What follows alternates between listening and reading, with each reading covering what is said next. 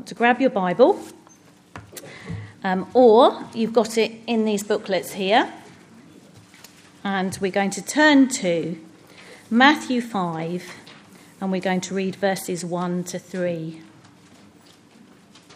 That's Matthew 5, verses 1 to 3.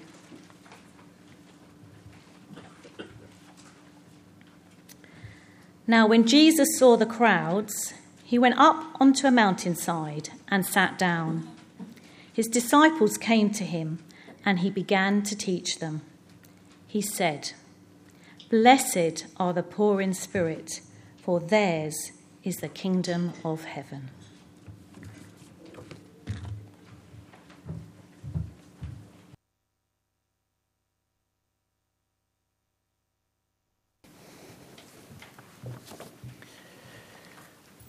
Wonderful, thank you very much.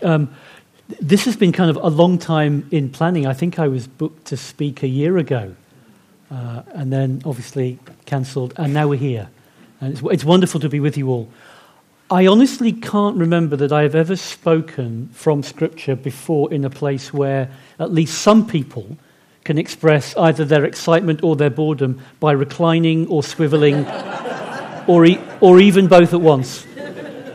If you're sitting on just a dull, ordinary, old-fashioned chair, and want to start swiveling and reclining, feel free to move forward.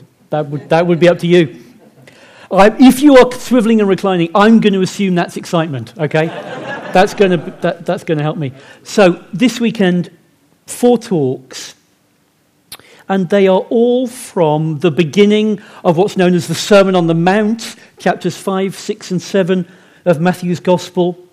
The Sermon on the Mount may well be the most famous block of teaching from Jesus that we get in the Gospels, because in this you get some phrases that people still use even if they've barely heard of Jesus. Phrases like salt of the earth and turn the other cheek. This sermon has it's even shaped the English language. It's called a sermon. Obvious reasons. It's a block of teaching, quite a long block from Jesus, called the Sermon on the Mount because, as we've just heard, he goes up a mountainside to preach it. And we're going to spend the whole weekend just in the first 12 verses of this sermon. If you've got a Bible open, you see a heading, you may well have a heading in your Bible. It says, The Beatitudes. The Beatitudes. Beatitude, Old English word meaning blessing. Blessing. And that's the refrain that keeps coming, isn't it? Jesus keeps saying, blessed are, blessed are. Now, we've just helpfully had the first blessed saying read, and that's the one I'm going to focus on in this first talk. But I'd like to read all of them, and I'll read all of them through a few times as we go through. It's just kind of good they seep into us.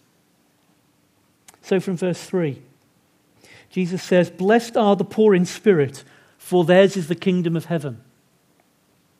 Blessed are those who mourn, for they will be comforted. Blessed are the meek, for they will inherit the earth. Blessed are those who hunger and thirst for righteousness, for they will be filled. Blessed are the merciful, for they will be shown mercy. Blessed are the pure in heart, for they will see God. Blessed are the peacemakers, for they will be called children of God. Blessed are those who are persecuted because of righteousness, for theirs is the kingdom of heaven. Blessed are you when people insult you, persecute you, and falsely say all kinds of evil against you because of me. Rejoice and be glad, because great is your reward in heaven. For in the same way they persecuted the prophets who were before you." This word keeps coming. Blessed are, blessed are.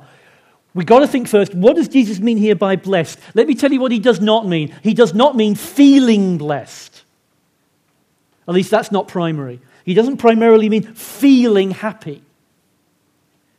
There's a particular Greek word that Matthew used when he wrote this in the Greek that he originally wrote it in. And just about all the good books on this agree that what it means is commended, to be congratulated, doing well. That's why I gave the overall title for this weekend, Living Well in God's world. That's the sense of this word. I read a few things actually where some people said, if you really want to get to the heart of this, the best modern equivalent in English would be something Australians say. Are there any Australians in the house? Just one. Thanks for coming. I would never have guessed by your shirt that you were from... Okay, I'm in trouble now because you might go, no, we don't say that. Aussies say, good on you, right? On you, mate. Oh, go on, say it again. On you, mate. Yeah, like that. I can't do that. I'm going to say, good on you. You might... Where would you say that? I'm putting you on the spot here. Football team scoring? Okay, yeah. Okay. Your rugby team scoring. Your football team scores, you go, good on you for scoring.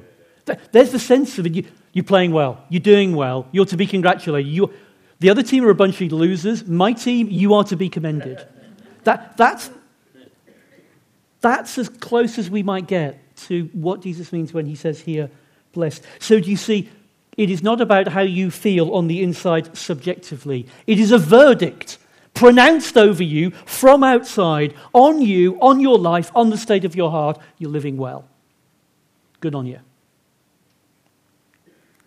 Now, up front, I want to say what I'm not going to say this weekend. And the message is not going to be, okay, Christians, see this, we've got to pull our socks up and get with this program. Otherwise, there are some major blessings that God has got in the pipeline, but he's not going to pour them down to you. That is not the message of the Beatitudes to Christians. I've already signalled, it was helpful to be asked at the beginning, well, what is the key message? It is much more like comfort and reassurance to believers. Because look who Jesus is saying these Beatitudes to. There in verse 1, he goes up on the mountainside, end of verse 1, his disciples came to him and he began to teach them. He's talking here to people who have already committed themselves to following him. And he says to them, blessed are the poor in spirit, for theirs is the kingdom of heaven. Now, if I asked you, who is in the kingdom of heaven, I think you probably know the answer to that. The answer is everybody who trusts in Jesus. If you trust in Jesus, you are in the kingdom of heaven. Kingdom of heaven is Matthew's way of talking about the kingdom of God. Is there such a thing as a Christian who is not in the kingdom of God? No, because by definition to be a Christian is in the kingdom of God. So do you see here the poor in spirit, the kingdom of heaven belongs to the poor in spirit. So who are the poor in spirit? Christians. Every Christian. Every single one. If you've been a Christian for 60 years or if you became a Christian yesterday. If it feels like you're following Christ going great guns, and if it feels like I'm really struggling here. I hope Jesus isn't going to give up on me because I'm struggling. The kingdom of heaven belongs to you. You're in the kingdom of heaven. Therefore, you are among those whom Jesus calls the poor in spirit. And as we go through all these Beatitudes, I'm going to be saying, if you're a Christian, this is just you. It just is. Now, there may be times when you struggle to believe that. So, when we come to Beatitudes like, blessed are the merciful, and you think, yeah, if you'd seen me be really callous to that person yesterday. Or, blessed are the pure in heart. At that point, you're thinking, hey, if you could see my daydreams, you would think that is not me. But those doubts and those feelings, they are lying. Those feelings, they would be leading us astray. The big message here from Jesus, for everyone who has trusted in him, is comfort. It's reassurance. It's this is you. Now, of course, there's going to be a sense of this is you, so live it all the more. Yes, of course there's that. But it starts with this is you. So the blessing, if the first line of every beatitude is Christian, this is you, the blessing in the second half of every beatitude is simply this is yours. First line, this is you. Second line, so this is yours. Eternally, certainly, forever. Simply because you are the people described in the first line. So comfort and reassurance for the Christian. This is already you. These blessings, they're yours. The only job for the rest of life is stay like this. Don't lose who you are. Don't turn into something else. And that's kind of what Jesus is going to say when the Beatitudes ends and he picks it up. You see verse 13. You are the salt of the earth. This is a summary of the Beatitudes. This is what you are. But if salt loses its saltiness, how can it be made salty again? So don't let that happen to you. Now, so let's dig in a bit more. If that's kind of the big picture of what's going on and the kind of impact this is to have on us as believers, let's dig in a little bit to the one I'm going to focus on for the rest of my time tonight, verse 3. Blessed are the poor in spirit, for theirs is the kingdom of heaven. I've already dug in a little bit into what the word blessed means. So let's dig in a bit. What does poor in spirit mean here? I've already said, well, that's true of every single person who is a Christian. So it's not some special category of super Christian. But which bit of being a Christian does poor in spirit describe? Let's think about that for a moment. I guess someone might hear that phrase, poor in spirit, and think, is that talking about the kind of people who like to go around saying, I'm worth nothing, everybody hates me, my kids don't listen to me, even the dog doesn't respect me? Is it people who struggle with low self-esteem? People who are just really shy? Is that who it is? No, that is not what being poor in spirit is about. You can have very low self-esteem and not be poor in spirit. You can think the world treads all over you and still not be poor in spirit.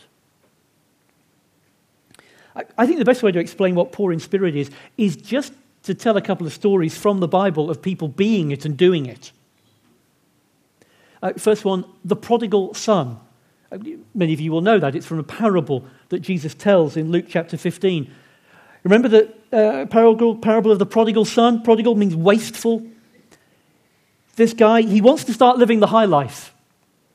So he goes and does something that you may never have dared to do. He goes to his dad and he says, you know all that money that I'm going to inherit when you cop it, could I have that now while you're still alive? I suspect many of us who are fathers, if our children came to us asking that, we would have a one-word, two-letter answer to that. N-O. No. Not this dad. He gives him the money. And the son takes all the money and he goes off and he spends it buying every luxury his heart desires. He spends it indulging in every experience he wants to throw himself into. Till one day, guess what? The money runs out. And he's broke. And to make it worse, a famine has hit the land. He's got to stay alive. To stay alive, all he can do is get a job feeding pigs. And now the pigs are eating better than he is. And Jesus says in the story, he's on his own. There is no one who will give him a helping hand. And it's then that he gets his poor in spirit moment. It's when he says to himself, I'm going to go back to my father and I am going to say, Father, I have sinned against heaven and against you. I am no longer worthy to be called your son. That is his poor in spirit moment. You see, it's when he says, I deserve nothing. I have wasted everything. This was no one else's fault. No excuses. No pretending. I have nothing to bargain with. I'm simply going to say to my dad, I have come to you. Make me one of your servants. Now, translate that into a person's attitude, not to their earthly father, but to their Father in heaven, and you've got what it is to be poor in spirit. Or think of Gideon, character in the Old Testament. He's another one with a poor in spirit moment in the book of Judges.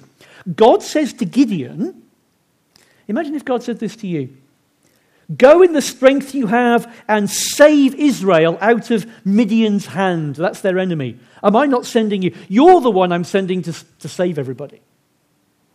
And Gideon replies, Lord, that is not a problem because you chose just the right guy. I could think of a whole bunch of losers who you could have chosen who could not have pulled this off, but you came to the guy who can do this. Top job, Lord. Clearly, that is not what Gideon says. That would be the opposite of poor in spirit. Gideon says, pardon me, Lord, how can I save Israel? Doesn't that sound quaintly polite in our English? Pardon me, Lord. How can I save Israel? He says, my clan is the weakest in Manasseh, that's his tribe. I'm the least in my family. What he says is, Lord, I agree with you, your people need saving, but you have chosen the wrong one to do this. My family, we got a lot of problems. And amongst the dysfunctions of our family, you'll find, Lord, that I am the biggest loser. That is poor in spirit. The prodigal son is poor in spirit. Gideon is poor in spirit. Actually, so is Jesus himself. You'll see that as we go through the Beatitudes. He doesn't just say this, he does it. In his own life, Jesus is poor in spirit. A little bit later in Matthew's Gospel, chapter 11, Jesus will say, learn from me, for I am gentle and humble in heart. Where do you see that humility? Where do you see it constantly in him going to pray to his Father? He is the Son of God, and yet he is constantly seeking his Father's strength and his Father's help for the task that his Father has given him. That is poor in spirit. The prodigal son is it. Gideon is it. Ultimately, Jesus is it. So, if that's the picture of it, how would you describe it? I think it's something like this. It's not something you feel you are. It's something you just are in the attitude, the orientation of your heart before God. Poor in spirit is, I am powerless and empty before God. Poor in spirit is, left to myself, I have nothing in me, literally nothing that I can present to God that would force his hand to make me his child. Poor in spirit is singing the words of the old hymn. I guess many of you will know these. Nothing in my hand I bring. How does it go on? Great. Simply to thy cross I cling. Singing that and having your heart kind of leap up inside you and say, yeah, that is exactly me before the Lord. That is poor in spirit. If you want it in one word, you might say that people who are poor in spirit are the people who repent. In Matthew's Gospel, back in chapter 4, verse 17, we hear this. Just before our verse, we read this. From that time on, Jesus began to preach, repent, for the kingdom of heaven, there's that from our beatitude, repent, for the kingdom of heaven has come near. And then in our beatitude, he describes who the people are who will enter the kingdom by repenting. It's those who are poor in spirit.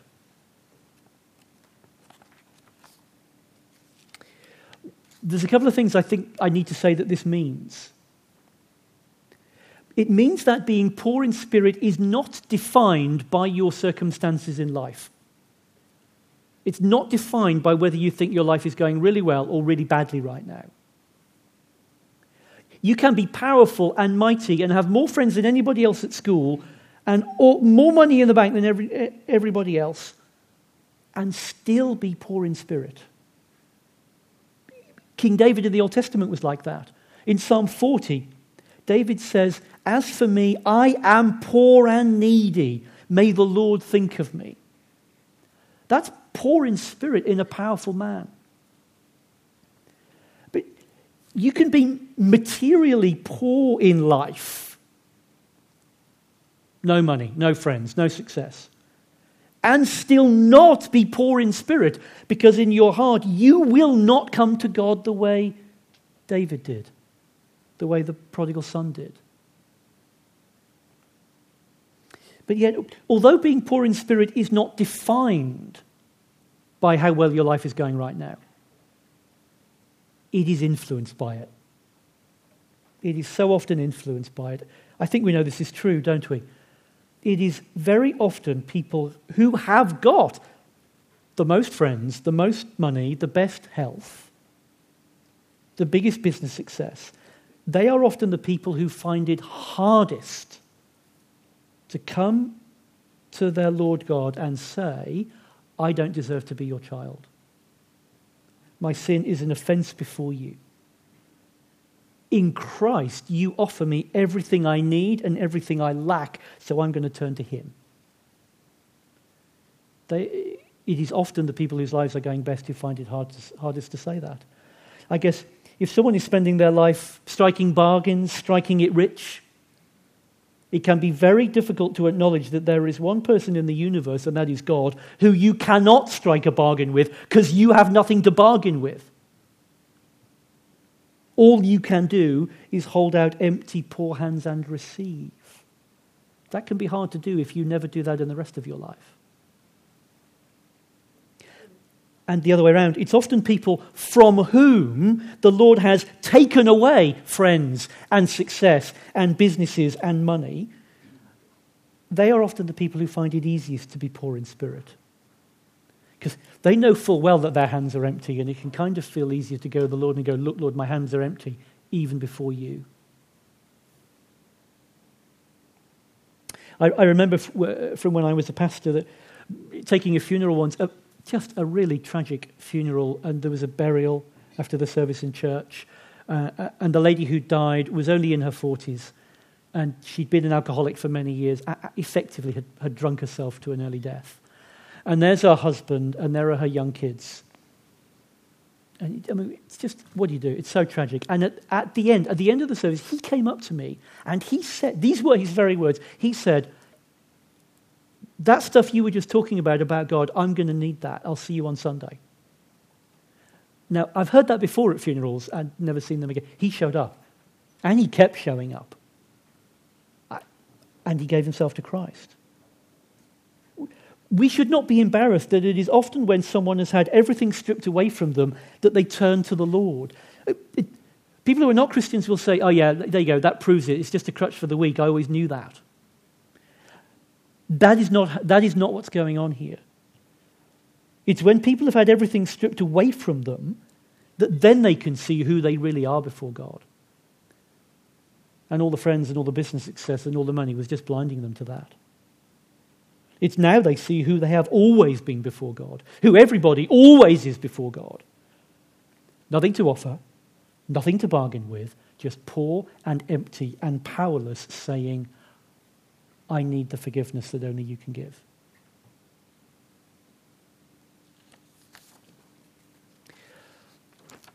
I know, this sounds such a lame thing to say in the light of the last 18 months, but I know many people who are feeling very weak right now. I mean, that doesn't even say half of it, does it? In the church that Erica and I are part of, there are people in the last 18 months who have had loved ones stripped away from them, had their mental health stripped away from them, had their physical health stripped away from them. It must be the same among you. It is often when we are poor in some way in our circumstances, poor in our minds, poor in our bodies. It is often then, isn't it, that we find the Lord is also giving us the grace to be poor in spirit, to know yet more deeply that we need him, that we are just dead in our sin if we have not received Christ. The last 18 months have brought many people to their knees, and it may be that in those circumstances we can also in some way see the Lord's goodness to us as he uses that to show us again what we always kind of already knew but find it easy to forget, and that is we are poor in spirit. Easy to forget when life feels rich. Maybe slightly easier to remember when life feels very poor. Remembering that I don't do God a favor by being in his church. Outside of Christ, I lack everything. In him, I have everything. Just one last thing I want to say quite briefly. I talked about comfort and reassurance. And someone who's a follower of Christ might be hearing this, and you might be kind of asking yourself, how do I know this is really me? You've said every Christian is poor in spirit, but how do I know I really am poor in spirit? Well, let me say this. People will often sort of phrase this question. I think it's a really good one. Imagine the moment when you are standing before God and he is basically asking you, why should I let you into my heaven? What are you planning to say in that moment? Everybody's planning to say something. What are you planning to say? Let me in because my parents were Christian? Let me in because I went to the church weekend away? Probably not that. Let me in because I gave a load of money to the church? You know as well as I do, there are people who are planning to say that sort of thing. But no, if you're a Christian, I mean, it was almost abhorrent for you to hear what I just said, because that is not what you are planning to say. What you are planning to say is something like, yeah, Lord, I got nothing to bargain with here, but Christ died for me to open up the way, and I repented and trusted in him. So look to him. If as a Christian you are planning to say that just is being poor in spirit. For as long as you don't move away from that, Jesus would say, blessed. Good on you. Poor in spirit. The task now is simply stay there. Stay with Christ. When sins come up, repent over them, because that reminds you that Jesus had to die for that sin. Don't get presumptuous. Stay poor and needy in spirit, remembering that Christ became poor in every imaginable way so that we might be rich in him. Poor though we remain in spirit. Do you see a remarkable paradox in the Christian life here? We are, at the same time, full of the Holy Spirit, capital S, whom Jesus pours into us. And also poor in spirit, small s, because we know that in everything we are utterly dependent on him. Let me just leave a moment of quiet. That's enough for the first talk, the evening when you've had a long day and travelled.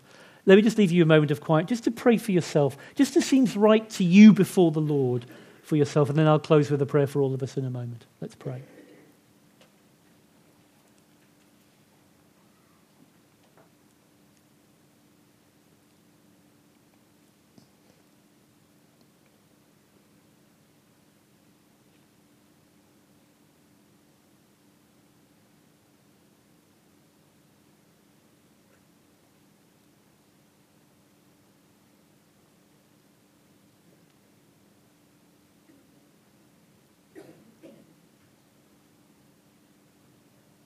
Lord Jesus, we pray for ourselves that right now and right through this weekend, you will take these glorious, powerful, simple words that you once spoke and you will write them on our minds, press them on our souls, we pray. May we repent where we need and rejoice where we should because of what you say to us. Amen.